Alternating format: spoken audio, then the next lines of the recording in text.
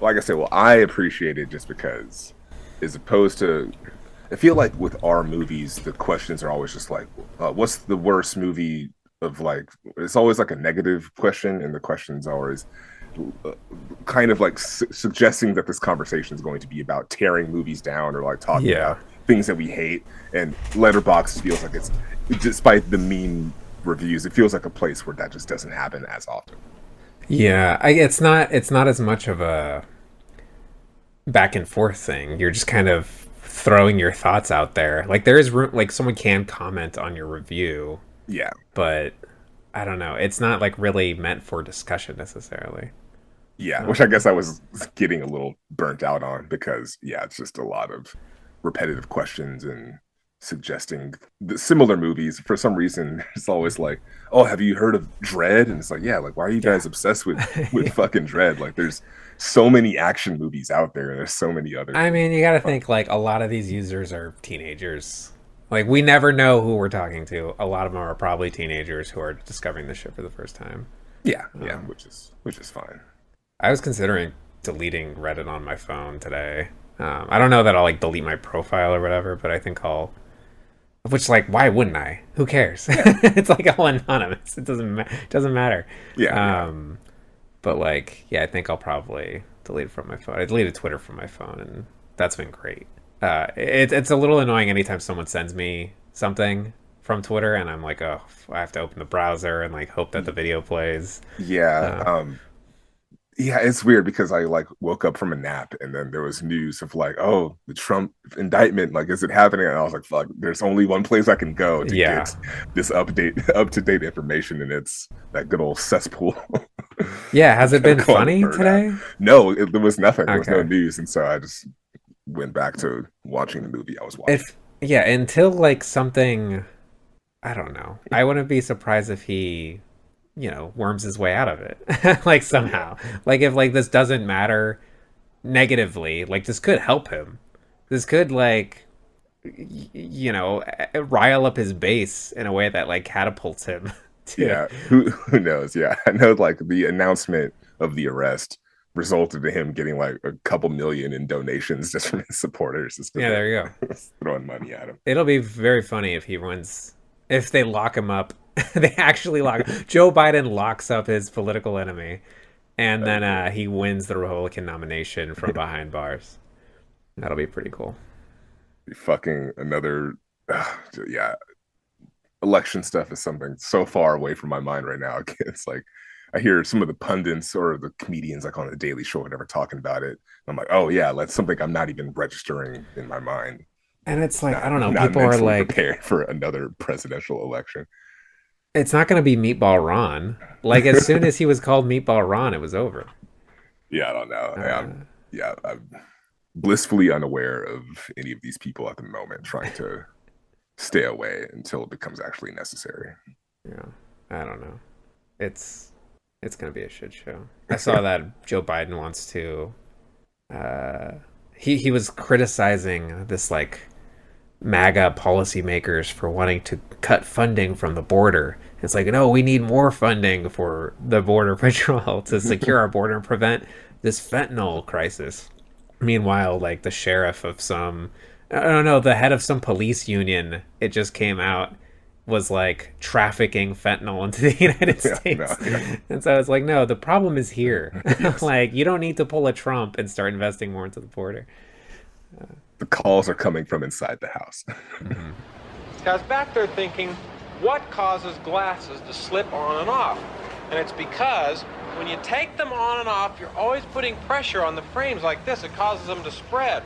So I put a little handle right here in the center, and it puts the pressure on the bridge where it belongs, just like the tie rods on a 72 Buick. Plus, I put a little nose brake on them here to prevent slippage. Try it. Use the handle. Well, I'll be. It works. Ha! You know, I make a pretty good living selling shit like this. Tell you what, if I can develop this gizmo, I'll split with you 50-50. Okay.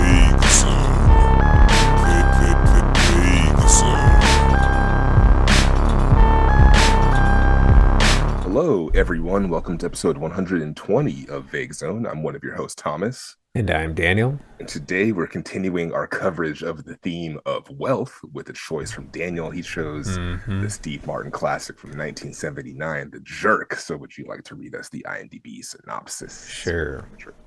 A simple-minded, sheltered country boy suddenly decides to leave his family home to experience life in the big city, where his naivete is both his best friend and his worst enemy. Naivete. Love it. So yeah, why did you choose this for naivety? I mean, I was struggling to think of a wealth movie, and I was like, I always think of this movie as a great double feature with Citizen Kane. They're both they both have like a framing story. They're both like, I don't know, this guy's wealth, and kind of you feel like this empire sort of collapses. Sure, yeah. But I get what you're saying. Yeah. The Jerk, I don't know, man. Like, I grew up on this movie. It was on TBS all the time. And so it was just always on TV. And it feels like one of those sort of like defining movies for me. Like, this is easily in my top 20. And I think it is it's like Clifford, where it's like this was a movie I saw as a kid that like I love it through and through. Like in high school, I was like learning to play the ukulele, and that "Tonight You Belong to Me" song. Oh, really? Like, yeah, I love The Jerk. Dig it, yeah. What's your relationship with this movie? Yeah, I remember like seeing the VHS around my grandmother's house, but never watching it, never like sitting down and watching it. And then like last year when I was big into going to the library and walking out with a stack of 10 movies at a time, The Jerk was one of those movies, and watched it and really enjoyed it and kind of fell in love with it a little bit. Wasn't like head over heels or anything.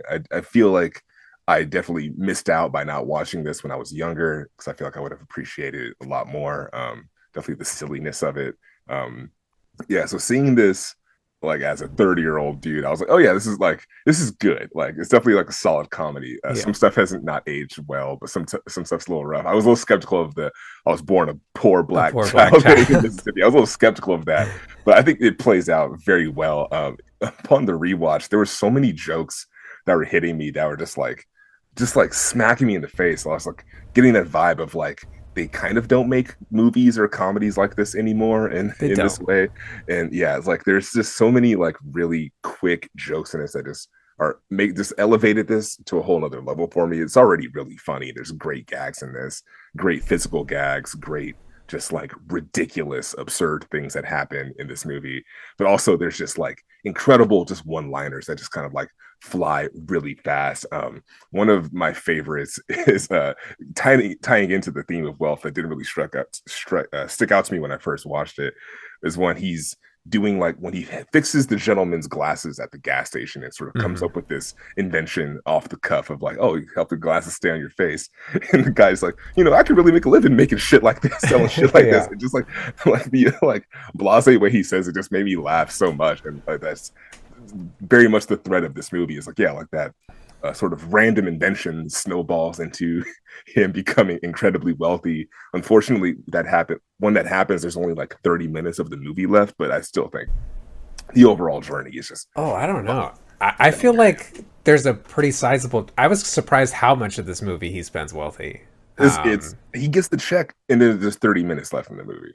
Okay, you looked at it. yeah. It's like the gag when he does the head turn around the shoulders thing, there's like 30 minutes left in the movie. And I was like, I wish there was more, but I think it's still like it's perfect. Like, yeah, it doesn't overstay its welcome. It's really... I feel like on rewatch, I mean, I've seen this movie so many times, but I feel like the movie always kind of slows down for me once he gets rich. Yeah. Like we get a lot of jokes, but it's kind of, it feels a little more scattered. Like we have people asking him for donations. We get the cat juggling, which I don't think the cat juggling is that great of a joke. No, I think that's hilarious.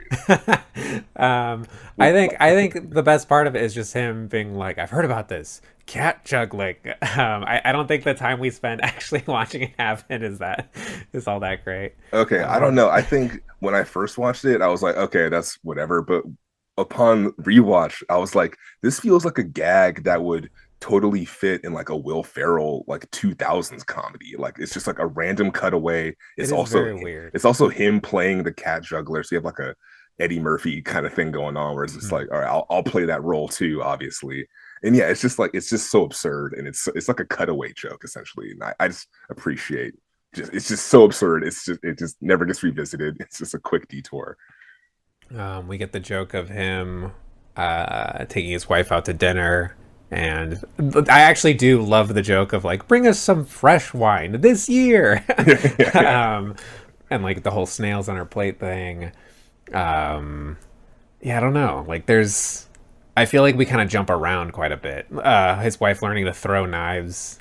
Yes, yeah. But that actually, that's a joke that has stuck with me my whole life that I have like stolen basically. Like I do that to people where it's like when she does 1, 2, 3, 4, 5, 6. I would do like a similar thing if someone asked me to take their photo. Yes. I'd be like, okay, ready? 1, 2, 3, 4, 5, 6, 7. And I just keep counting. Love it. And I would just like snap photos the whole time. But yeah, I don't know. It's yeah, defining movie. I love that. I do appreciate when people are taking photos and they take multiple ones as opposed to just taking one. Because why just take one photo? It's so high stakes. You can take like 12. Yeah. give me some options. Throw a selfie in there just Yeah. to surprise them. Yeah, make it fun. Yeah. I think this movie is like subtly brilliant in a lot of ways. I love the escalation of when he's at the gas station, he's like helping out these gangbanger dudes who are like trying to like get him over, and he's like basically he like ties their car to the front of a church essentially. And then they're like fuck it, so we're gonna drive off, and they drive off, and then the car pulls the front of the church off, and there's a wedding going on inside of it. And he's like calling the police, like knows, like describing the car obviously, and yeah, it's like there's a you'll be able to see it because there's a church attached It's to dragging a small church. dragging a small church. Yeah, just I don't know, just seeing it happen is just like practical, and it's like it's fucking amazing. He does a thing in that scene, which is like one of my favorite comedic characters, which is the cocky idiot. Yeah. Where it's like he's on the phone, like acting like he's super suave, like I've got this covered sort of thing, but obviously he's done something stupid that is completely backfired. Yeah, that's something Danny McBride has gotten a lot of a lot of value out of, is playing the cocky idiot. Yeah, definitely. This felt very Looney Tunesy in a lot of ways. I like the gag of the psychopath, like this whole thing of like, okay, he wants to be someone, and so he's, oh, my name is in the phone book, I'm so happy. And then we cut away to a psychopath choosing a name randomly out of a phone book to hunt down, and he chooses him. And when he finally gets there, he's like gunning him down. There's like this whole gag of him thinking he's angry at the cans, so he's trying to move the cans out of the way. But then when they get to the chase, the killer, the shooter is like obeying like the sign that says, oh, that's for carnival staff only, like don't go in there, like some Elmer Fudd shit. Did you ever watch Freaks and Geeks? Not really. Okay, that's because there's a whole like plot point in an episode of Freaks and Geeks where a character played by Martin Starr, who's like a nerd, a geek, I guess you could say, he obsesses over the jerk, and he is playing 7 Minutes in Heaven at like a party, and he gets like paired with like a popular girl, and so they end up in a closet together. And like he's like, we don't have to do anything. Like she's like obviously not happy to be there. And then like we cut to a later period of time when he's explaining the jerk to her, and he's like, yeah, and then he's like, he hates these cans. And then that's what leads to them making out. Amazing. Yeah, it's great. Oh, I love it. Bringing Iconic. people together. But like, yeah, like there are little things in this movie that I love. Early on in the movie, like we establish, okay, he clearly was not born a poor black child. He is a white man. Yeah. He was adopted by a black family, and on his birthday they let him know, how old is he supposed to be turning? He's a full grown man at this point. But they let him know that he's actually adopted. He gets upset. You mean I'm gonna stay this color forever? But like one of the jokes is, as a white man, he doesn't have rhythm. So like he turns, or his grandma's listening to music in the other room or something, and like he catches this tune, this like sort of jazz tune. He's tapping his feet, snapping his fingers. He's found his rhythm. He's inspired. And there's a great moment where he's like waking up the whole house, like, you got to come look at this, come look at this. And he tells his mom and dad, like, look, and he's like snapping his fingers and he starts dancing. And the whole time the camera is just on the parents. And so like he'll leave the frame like dancing, and like it doesn't, and like he'll re-enter the frame and it doesn't refocus to him. The focus just stays on the parents. And I just love like use of focus for comedy is really interesting. Yeah, it's a great detail. Yeah, that's great. Yeah, I think all of the stuff like leading up to him getting the money is like the best parts of the movie. Like, yeah, when he actually gets the money, that's when I kind of lose a little bit of interest. Mm-hmm. There's just so many great gags in the first like 3/4 of this movie, and great like jokes.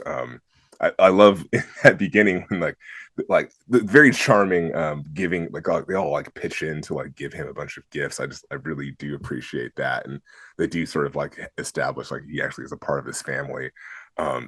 And I do like the connection of like him sending the money and like writing back letters and stuff, and how like you can sort of weave in jokes within that, like him communicate, like the correspondence between him and his family. But yeah, when he hitchhikes, he's like hitchhiking. He's like, how far are you going? He's like, just to the end of this fence. Just drives to the end of this fence. Yeah. One of my favorite jokes. Yeah. And like, he gets in anyway. And he's just like out there, just like, I'll get there eventually. Yeah, and then they pull the chair up because it's making the father sad. Also, like, when he's hitchhiking, and later in the movie, and he opens the door, lets his dog into the front seat, and then he climbs in the back. And that was a detail I really loved. Awesome. Oh, I was gonna say another dog joke I like is when he's like giving the big dramatic speech to Shithead, and the dog just like walks away, and he's like, "Wait, no, it's like I'm not done yet." Just really small stuff like that. And then another joke that involves Bernadette Peters, and she's like describing, she's like, I'm a cosmetologist. She's like, oh, that must be really hard, like dealing with weightlessness. Just like, it's like just jokes that are like very like good, but like taken to another level when they're done, performed by Steve Martin. He's able to like sell the physicality of like relearning his rhythm, and like sell like just the genuineness of his stupidity. It's interesting that he doesn't really play characters like this anymore. Like, I feel like his characters... Does he really play, like, the dumbass anymore? Because it's like, on Only Murders in the Building, he's playing sort of someone who likes to think of themselves as, like, kind of sophisticated. Yeah. Still kind of being the butt of some of the jokes. Like, yeah.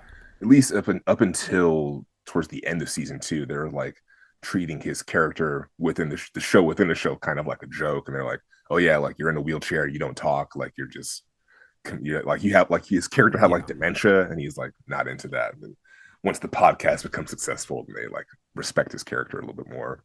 It's more about like it's like someone who wants to have prestige and consistently fails to live up to it, I guess. Is kind of the joke. Versus someone who's cocky but has no reason to be. Like he's like deeply insecure in Only Murders. What do you think of his first girlfriend, the dirt bike riding circus performer? That's always been kind of strange to me. Even as a kid, I was like, I think when I was a kid, I was just like, is she supposed to be hot? Like, I don't get it. Yeah. It's very weird that there is this like power dynamic of like a woman who understands sexuality and a man who is completely ignorant and naive. Yeah, I was like, it feels a little rapey, their first interaction when he's like pretty thrilled about it though. Yeah, like my special purpose. He doesn't know what's going on though, like not really. Yeah, it is like it's uncomfortable. But again, it leads to a great throwaway line when like she's like, all right, I got your name tattooed on my ass. Like now we're together. More Like, people have seen that than on the phone book. Yeah, which is great too. But she's like taking him away, and like the carnival guy's like, don't wear him out. He's got to work tonight. Just like you don't need to have like a joke. These little details. Yeah, it's just great. It just adds to it. Yeah, I don't know. It was very strange the first time I saw it, but yeah, it's just a small little part of this movie. I do appreciate the romance between him and Bernadette Peters' character, Marie. Their scene on the beach is just like incredible and just very, very, very great. Yeah, she's fantastic in this movie. Little ukulele serenading, and she pulls out the trumpet. The trumpet, yeah, fantastic. Great punchline, but also it's just beautiful. Yeah. I feel like all we're doing is gushing about this movie and like explaining our favorite parts. I mean, yeah, like that's a fair way to do it. I mean, as far as wealth goes, how do you think this movie fits into just like the theme of wealth? Like, does this movie have anything meaningful to say about wealth? I think it does. I guess just that like it can be fucking random. Like it just like it can happen to random any fucking jerk. Yes. Can get rich. It doesn't mean they necessarily earned it through, whatever that means, earning. Yeah. So like, yeah, I think it's funny with as far as like comparing this to The Wolf of Wall Street. With that, it's like, okay, Jordan Belfort is like, he's a middle class dude. He like very much sets out, he wants to be wealthy. He like that is his goal, and then he achieves it to some degree, loses it, and then regains it again. Here it's like this person he just wants to like he doesn't really want money or anything. He just wants to like see what's out there, but then stumbles into wealth. And I was like, oh, it's kind of like the story of reinvention, American reinvention, but it's like all by accident. Like it's all just like completely just like by chance. Like he just like stumbles into it. And by chance, I guess not necessarily by chance. I guess like exactly what gave him his wealth also is what lost him all of his wealth. Yeah. Yeah, I think it's incredible that Carl Reiner shows up just for that one scene. Yeah. just do a cross-eyed gag. Pretty incredible. I mean, he directed it, so yeah, it's his little cameo. Oh, yeah.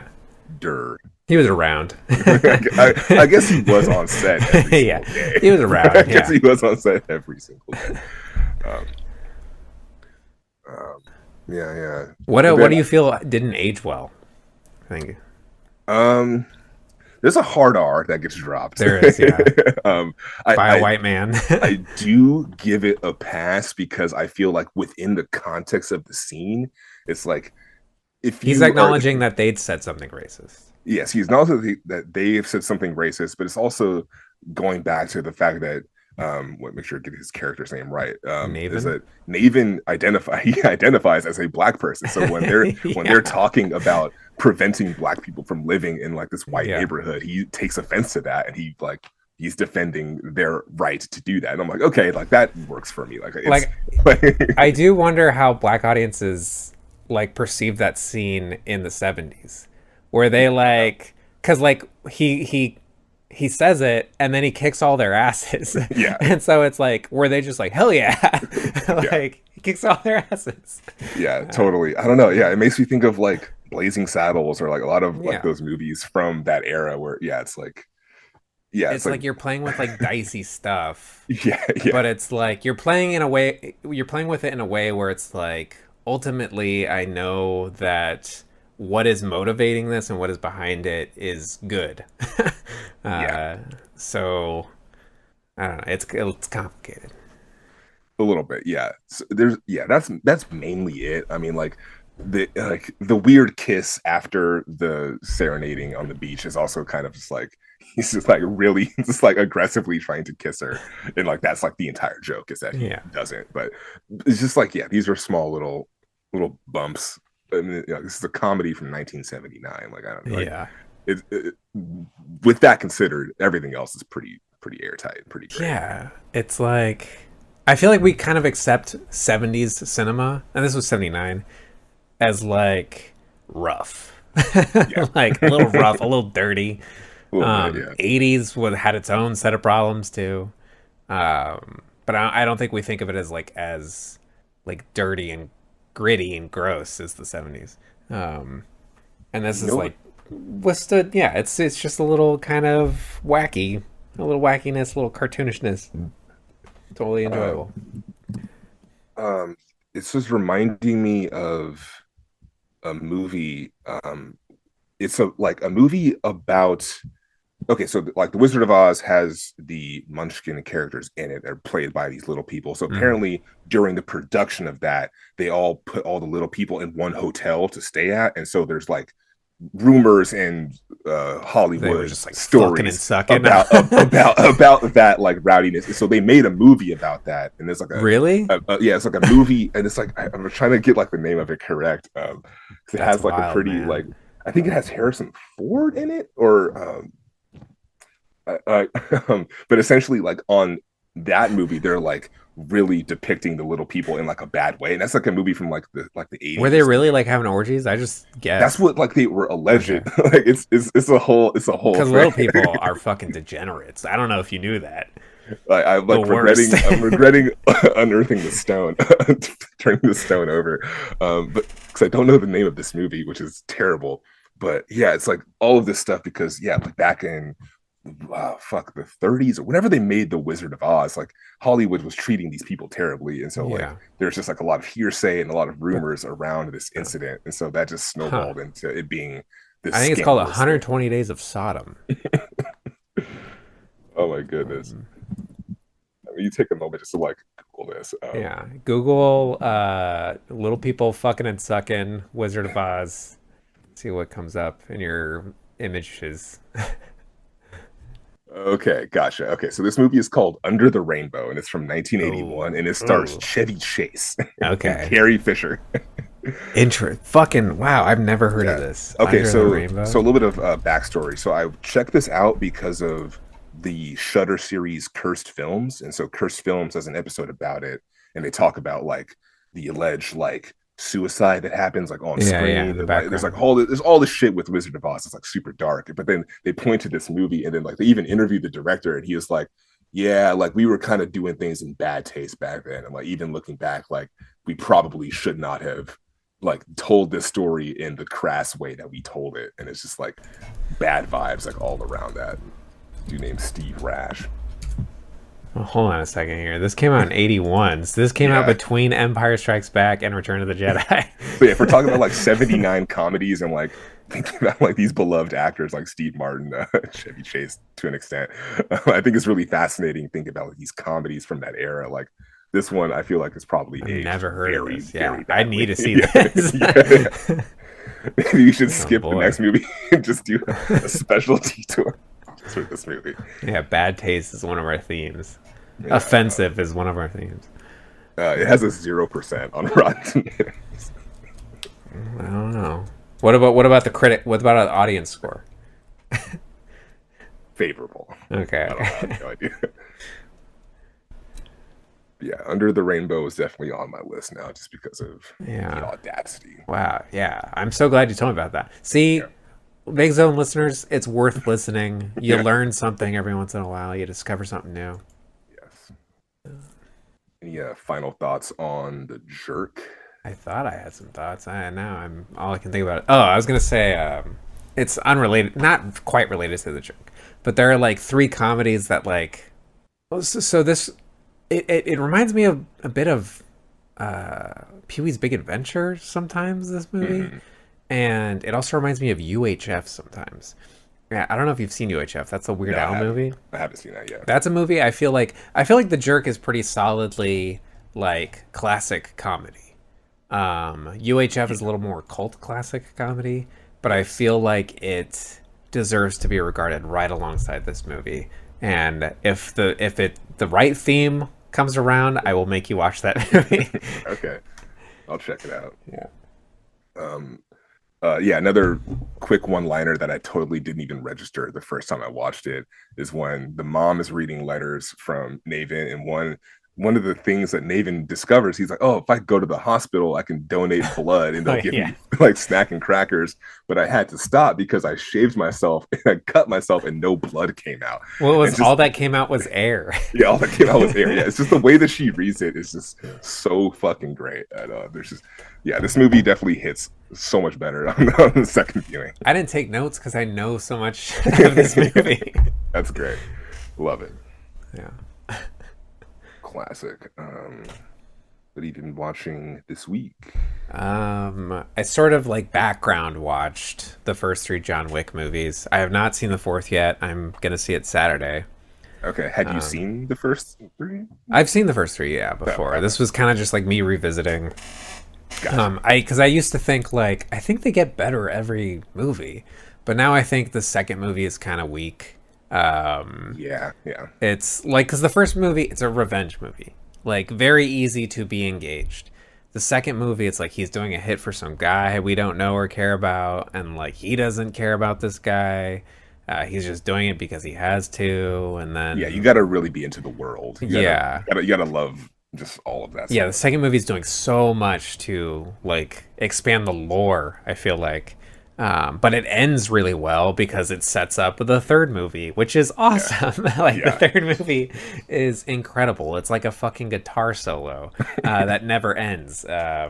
Every fight scene has a hook. The problem with the third movie is that by the end you're exhausted because Yeah, it's draining. Yeah. yeah, early on in the movie, you get like, okay, he kills a giant with a book. Then he rides a horse.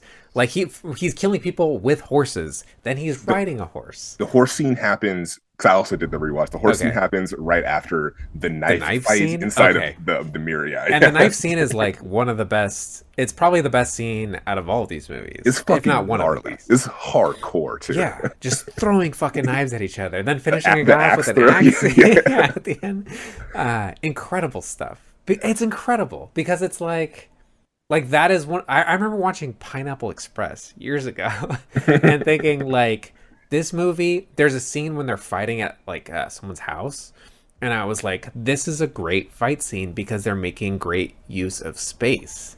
Like I feel like we always talk about like, oh, you need to be able to see the actors, you need to be able to see the stunts. I feel like use of space is very important. I think that needs to be highlighted more. Like working your choreography around like Jackie Chan's great at this. Like it's very common we see a fight on scaffolding because it's very easy to work the space into the fight. But it's like yeah, in John Wick, when they realize, oh, wait a minute, we're surrounded by knives, and we get like a sort of a comedic beat of them looking around, and they start smashing glass with their elbows and stuff and pulling knives out, and I don't know, it's fantastic. Yeah, The three has some moments that are just like flat out, just like too funny for like the context of like people getting murdered. I mean, like the horses are ridiculous when he's Yeah, like the hor- tapping Yeah, horses, like they're kicking. That's fucking I was awesome. like, this is too much. You do it once. You don't have to Yeah. do it 3 times. Yeah, the very great gag of him building a gun to shoot Love one it. man. Yeah, it's like a fucking Looney Tunes. Yeah. Yeah, like not only is he competent, he has patience to do this for one kill. And then like And then he runs away all awkwardly because Keanu Reeves has like back issues. Yeah, then we fucking go to Casablanca, then dogs are running up walls. Yeah, and shit. incredible. Halle Berry, incredible. Yeah. I think you're going to enjoy 4. I saw 4 in IMAX with my dad, and it was fucking incredible. It was very loud, but it was like it was good. Like everyone was on board. Like it was almost like a sold out IMAX showing, which I was pretty I surprised. want to see it in Dolby, but we just like couldn't find the time. And now this week, Dungeons and Dragons has taken over Dolby. So like, fuck. Dang. So like we're just gonna see it in a regular theater. But That's like the the double-edged sword of like being a fan of all of these things is you sort of have to like watch them quickly before they leave theaters or for whatever reasons. Same with like TV shows. Like if you're a little bit behind, you'll get spoiled if you're not careful. And these waters are dangerous. There's something coming out almost every weekend for the rest of this year. Almost like there's just so much stuff. I remember, like Top Gun, I really wanted to see in Dolby, and then I couldn't. And then like months later, it was re-released in Dolly. And so I was like, all right, is that going to happen with John Wick? I don't want to take my chances and miss it. So I got to I go. would try to catch it this weekend. I think the buzz from last weekend is just gonna bump the numbers up more. I want to see it again. Like it's We're it, going in to Bay Street okay. on Saturday. It'll be an afternoon showing. I don't want to say the time on here Okay. because one of our 30 listeners will show up. Heard you guys are going to see John Wick. I heard what you said Dressed about up like John Trump Wick. and Biden. Oh God. Oh goodness. Yeah, I think that'll be fun. Yeah, I won't say too much, but there's a point in that movie where the theater was shaking and I was like afraid. I was like, is this okay? Like, are we like going to like, is this sound system too loud? But no, it was absolutely perfect. Interesting. And Donnie Yen is just like a cherry on top to this franchise. That's already like very good and operating at a high level. Then Donnie Yen just takes it to like just a very pure, fun enjoyment. It's just great.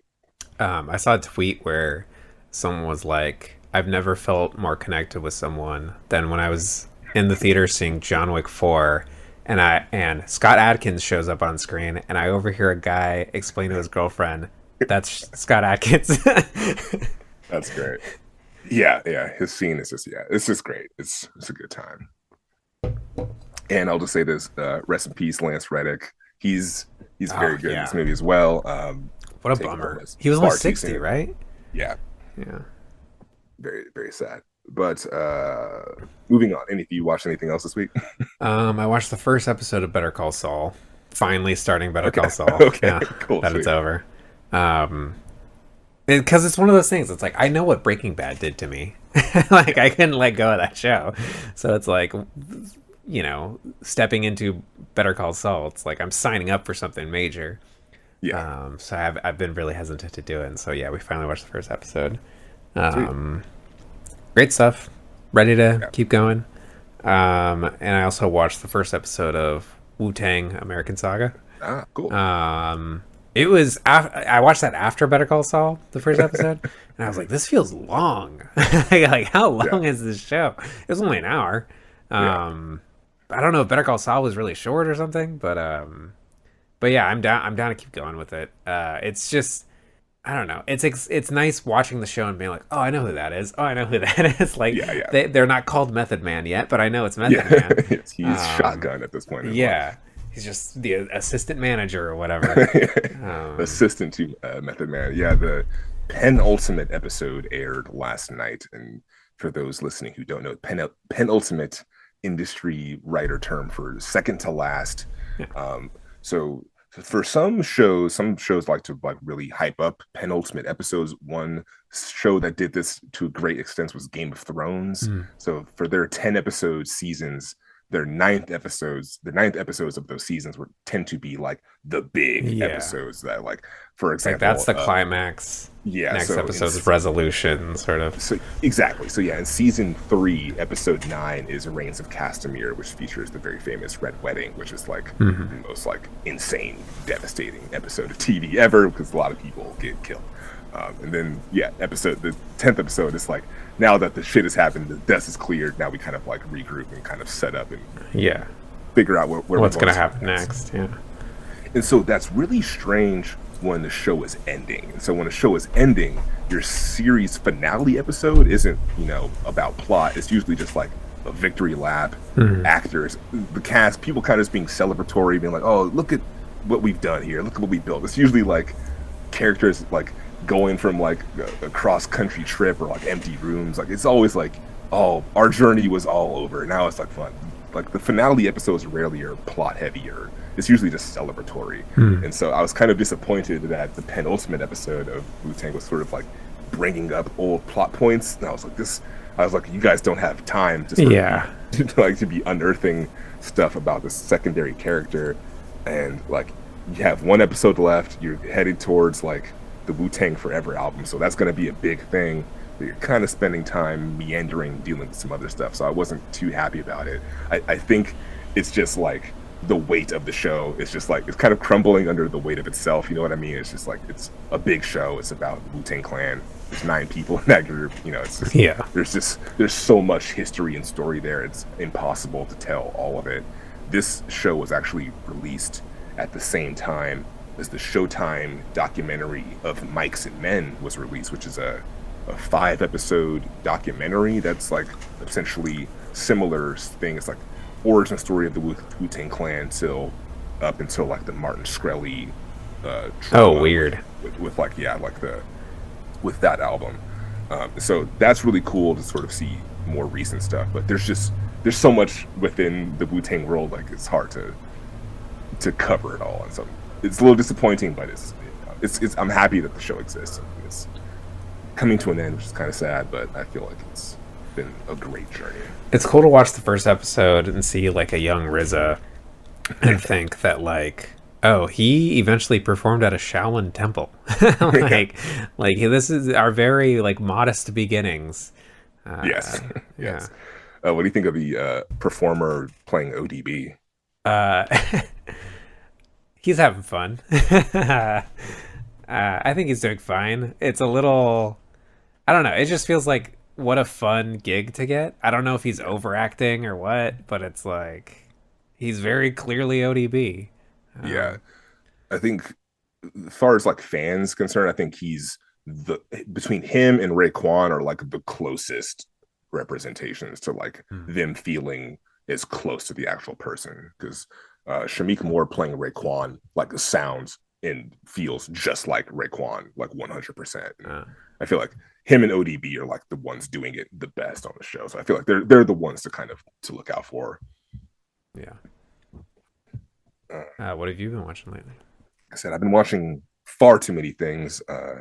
Like this week, I watched Lawrence of Arabia, Once Upon a Time in America. I watched The Woman King, Viola Davis, was really good. Working through that poster I've mentioned before. I have the IMDb top 100. One thing I didn't tell people on the show is I have 2 of these posters. I have one that's the IMDb top 100, and then another one that's just 100 great movies, and I don't know who made that list. It could just be Joe Schmuck. Yeah, just some dude. Nobody. I made it. Yeah, but one movie that was so sometimes there's movies on both, and so right now I'm trying to find the ones that are common, so I don't have to waste my time going through watching all of these, rewatching them. And so one movie that's on both posters is called Life is Beautiful. Have you heard of this movie? Yeah. Gotcha. So I didn't know anything about Life is Beautiful. For those listening, Life is Beautiful was nominated for Best Picture in 1997. It was the year that Saving Private Ryan was nominated. It was the year that Shakespeare in Love won. But this is a movie. Have you seen it? Yeah. I saw it when I was a kid. Okay, so I think the year it came out, probably. Okay, so you probably have not seen it since then. Yeah, no. What was your experience seeing it as a kid? I mean, it's a fucking Holocaust movie. Yeah, it's super heavy. A slapstick Holocaust movie. Yeah, I remember. I thought it was good. I guess it put Roberto Benigni into. I didn't know who that was until I saw that movie, and I don't know. He showed up in Coffee and Cigarettes later, and I'm like, that's the guy from Life is Beautiful. Yeah, it's just weird. Yeah, but like it's just like odd that this piece of work exists that is a slapsticky, like Chaplin inspired comedy drama about an Italian man like helping his son survive the horrors of the Holocaust. And it's even stranger that like on this list of like IMDb top 100 movies, there's like Toy Story 3, and like it's like this, and like it is like a solid movie and good, but I just I didn't enjoy it that much. I think that's, Time has looked poorly on Life is Beautiful. I think a lot of people think it's kind of hokey, Oscar baity. Yeah. I feel like, there's some Oscar baity stuff on that poster. There's another movie I watched called The Lives of Others, which won Best International Feature in 2006. And that was the year that Pan's Labyrinth was nominated for Best International Feature. And The Lives of Others is like a very slow character drama about the surveillance state of East Germany during the Berlin Wall era. It's it's okay. It's a it's Um, kind of a little slow for my taste, but it's solid. I've never seen it, but I always think of like I've never seen it, but I still think of this joke. I remember Doug Benson, the comedian, saying he was like, "Yeah, the lives of others." You know what the German title for that movie is? Der Lives of Others. Oh, So Doug fucking Benson, stupid. love him. Gotta love him. Um, but yeah, yeah. I guess the last thing I want to mention was The Woman King, movie that came out last year that I like really, really want to see in theaters, but I was living in Korea and it got international distribution, but it was like right as I was coming back to America. That's weird little switching lanes, ships crossing in the night. So I finally got to watch this. It's on Netflix right now. I highly recommend it. It's great. Viola Davis is incredible already as like an actress, but to see her like at the center of like a Hollywood level like Mhm. action blockbuster, like commanding all these other badass black women and like these like warriors, like it's just great. It's a good time. John Boyega is has a good supporting role in it. Yeah, it's just one of those movies that I feel like if you got time to sit down and watch it, it's well worth your time. It's a Would good it one. be a good double feature with women talking? It's good. Well, it definitely like if you want to get fired up, like if women talking feels you a little broken down, Yeah. Woman King will make you feel like nothing can stop you. Like it is very uplifting and like in a lot of really great ways, and it's just great, yeah, just to see like all of these like strong black women just like kicking ass genuinely, and it's a very like genuine film, and it's directed by the woman who wrote and directed Love and Basketball, which I think is really cool. Mm. Black woman having a long career in filmmaking. I think that's cool. So I guess it's my choice for Oh the next yeah. one. Wealth. So I've been on a Viola Davis tip with she was an Antoine Fisher. I watched Fences with her and Denzel Washington. It's really good. She's really great in The Woman King, and she's in another like action kind of not an action movie, but like a thriller movie about money. And it's a movie called Widows from Widows. 2018. Okay, I've not seen Widows. Yeah, it's directed by Steve McQueen. It's like a bunch of husbands have like a large amount of debt. And it's up to and after they are killed, it's up to the wives to heist some money Mm. and pay off their debt. I think it'd be fun. Ensemble cast. It's got Colin Farrell, Michelle Rodriguez, Liam Neeson, Robert Duvall, Daniel Kaluuya, Brian Tyree Henry. John Bernthal, who we just saw in Wolf of Wall Street. Yeah. So yeah, that should be fun. Cool. All right, let's do it. Okay. Cool. This has been episode 120 of Vague Zone. If you would like to contact us, you can email us vaguezonepod@gmail.com. Tweet at us at Vaguezone on Twitter. If you're still on there tweeting, we're on there every once in a while. Yep, thank you for listening. This has been 120. I'm Thomas. And I'm Daniel. We'll see you next time. Cool. I know you belong to somebody new, but tonight you belong to me.